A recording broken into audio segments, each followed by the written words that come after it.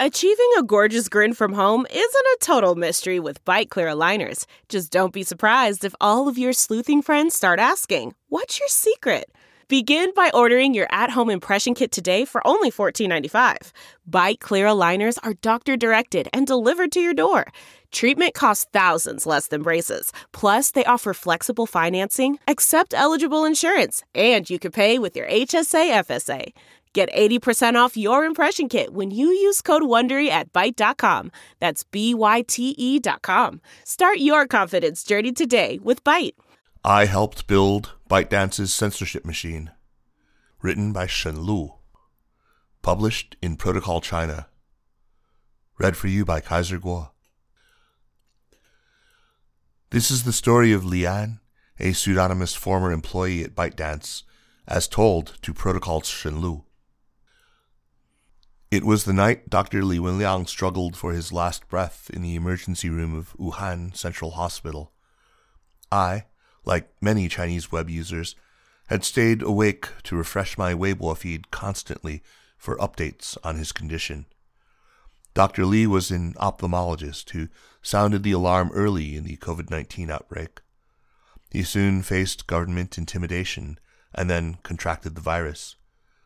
When he passed away in the early hours of Friday, February 7th, 2020, I was among many Chinese netizens who expressed grief and outrage at the events on Weibo, only to have my account deleted. I felt guilt more than anger. At the time, I was a tech worker at ByteDance, where I helped develop tools and platforms for content moderation. In other words, I had helped build the system that censored accounts like mine. I was helping to bury myself in China's ever-expanding cyber grave. I hadn't received explicit directives about Li Wenliang, but Weibo was certainly not the only Chinese tech company relentlessly deleting posts and accounts that night. I knew ByteDance's army of content moderators were using the tools and algorithms that I helped develop to delete content, change the narrative, and alter memories of the suffering and trauma inflicted on Chinese people during the COVID-19 outbreak. I couldn't help but feel every day like I was a tiny cog in a vast evil machine. ByteDance is one of China's largest unicorns and creator of short video sharing app TikTok, its original Chinese version Douyin, and news aggregator Toutiao. Last year, when ByteDance was at the center of U.S. controversy over data sharing with Beijing, it cut its domestic engineers' access to products overseas, including TikTok. TikTok has plans to launch 2 physical transparency centers in Los Angeles and Washington, D.C., to showcase content moderation practices. But in China, content moderation is mostly kept in the shadows. I was on a central technology team that supports the trust and safety team, which sits within ByteDance's core data department. The data department is mainly devoted to developing technologies for short video platforms. As of early 2020, the technologies we created supported the entire company's content moderation in and outside China, including Douyin at home and its international equivalent, TikTok. About 50 staff worked on the product team, and between 100 to 150 software engineers worked on the technical team. Additionally, ByteDance employed about 20,000 content moderators to monitor content in China. They worked at what are known internally as bases, GD, in Tianjin, Chengdu in Sichuan, Jinan in Shandong, and other cities. Some were ByteDance employees, others contractors. My job was to use technology to make the low-level content moderators work more efficient. For example, we created a tool that allowed them to throw a video clip into our database and search for similar content.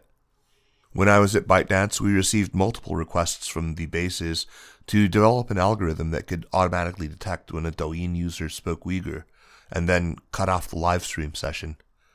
The moderators had asked for this because they didn't understand the language. Streamers speaking ethnic languages and dialects that Mandarin speakers don't understand would receive a warning to switch to Mandarin.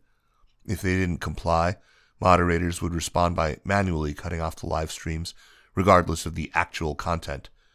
But when it comes to Uyghur, with an algorithm that did this automatically, the moderators wouldn't have to be responsible for missing content that authorities could deem to have instigated separatism or terrorism. We eventually decided not to do it. We didn't have enough Uyghur language data points in our system, and the most popular livestream rooms were already closely monitored. The truth is, political speech comprised a tiny fraction of deleted content. Chinese netizens are fluent in self-censorship and know what not to say. ByteDance's platforms, Douyin, Toutiao, Xigua, and Huoshan, are mostly entertainment apps. We mostly censored content the Chinese government considers morally hazardous: pornography, lewd conversations, nudity, graphic images, and curse words, as well as unauthorized live streaming sales and content that violated copyright. But political speech still looms large. What Chinese user-generated content platforms most fear is failing to delete politically sensitive content that later puts the company under heavy government scrutiny. It's a life-and-death matter. Occasionally, ByteDance's content moderation system would go down for a few minutes. It was nerve-wracking because we didn't know what kind of political disaster would occur in that window. As a young unicorn, ByteDance does not have strong government relations like other tech giants do, so it's walking a tightrope every second. The team I was part of, content moderation policymakers, plus the army of about 20,000 content moderators, have helped shield ByteDance from major political repercussions and achieve commercial success. ByteDance's powerful algorithms not only make precise predictions and recommend content to users, one of the things it's best known for in the rest of the world, but can also assist content moderators with swift censorship. Not many tech companies in China have so many resources dedicated to moderating content. Other user-generated content platforms in China have nothing on ByteDance. Many of my colleagues felt uneasy about what we were doing. Some of them had studied journalism in college. Some were graduates of top universities. They were well-educated and liberal-leaning. We would openly talk from time to time about how our work aided censorship, but we all felt that there was nothing we could do. A dim light of idealism still burned, of course. Perhaps it was naive of me. I had thought if I had tried a bit harder, maybe I could raise the muzzle of the gun an inch, as they say in Chinese, to let a bit more speech sneak through. Eventually, I learned how limited my influence really was. When it comes to day-to-day censorship, the Cyberspace Administration of China would frequently issue directives to ByteDance's Content Quality Center, 内容质量中心, which oversees the company's domestic moderation operation, sometimes over 100 directives a day. They would then task different teams with applying the specific instructions to both ongoing speech and to past content, which needed to be searched to determine whether it was allowed to stand. During live streaming shows, every audio clip would be automatically transcribed into text, allowing algorithms to compare the notes with a long and constantly updated list of sensitive words, dates, and names, as well as natural language processing models. Algorithms would then analyze whether the content was risky enough to require individual monitoring. If a user mentioned a sensitive term, a content moderator would receive the original video clip and the transcript showing where the term appeared. If the moderator deemed the speech sensitive or inappropriate, they would shut down the ongoing live streaming session and even suspend or delete the account.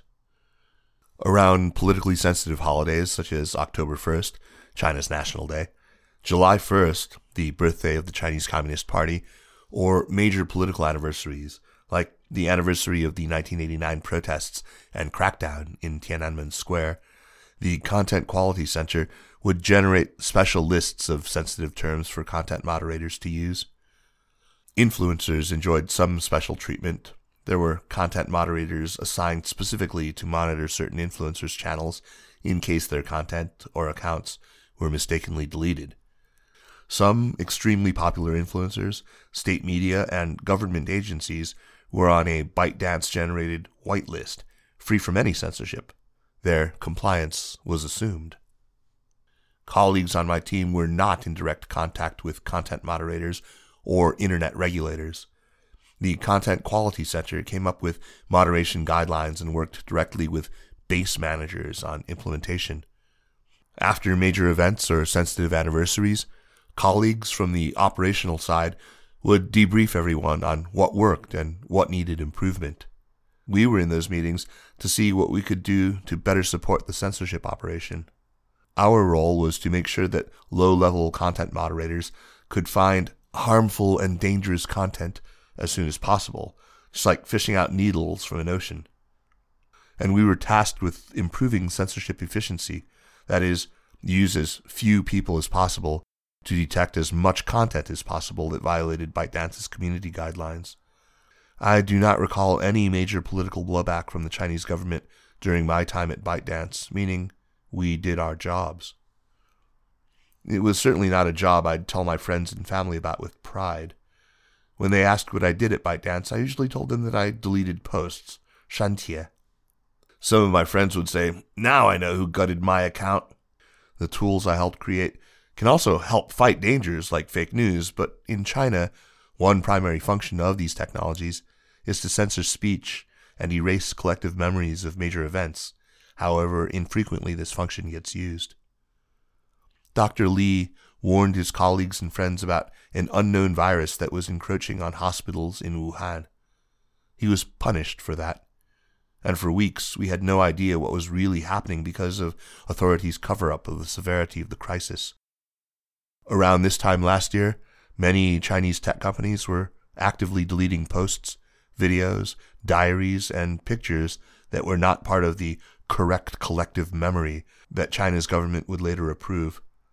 Just imagine, had any social media platform been able to reject the government's censorship directives and retain Dr. Li and other whistleblowers' warnings, perhaps millions of lives would have been saved today.